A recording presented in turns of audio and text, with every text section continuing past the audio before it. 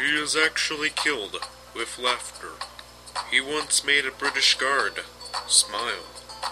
He actually understands the plot line to Lost. He is the most hilarious man in the world. I don't always listen to comedy, but when I do, I prefer Comedy Fix. Stay hilarious, my friends.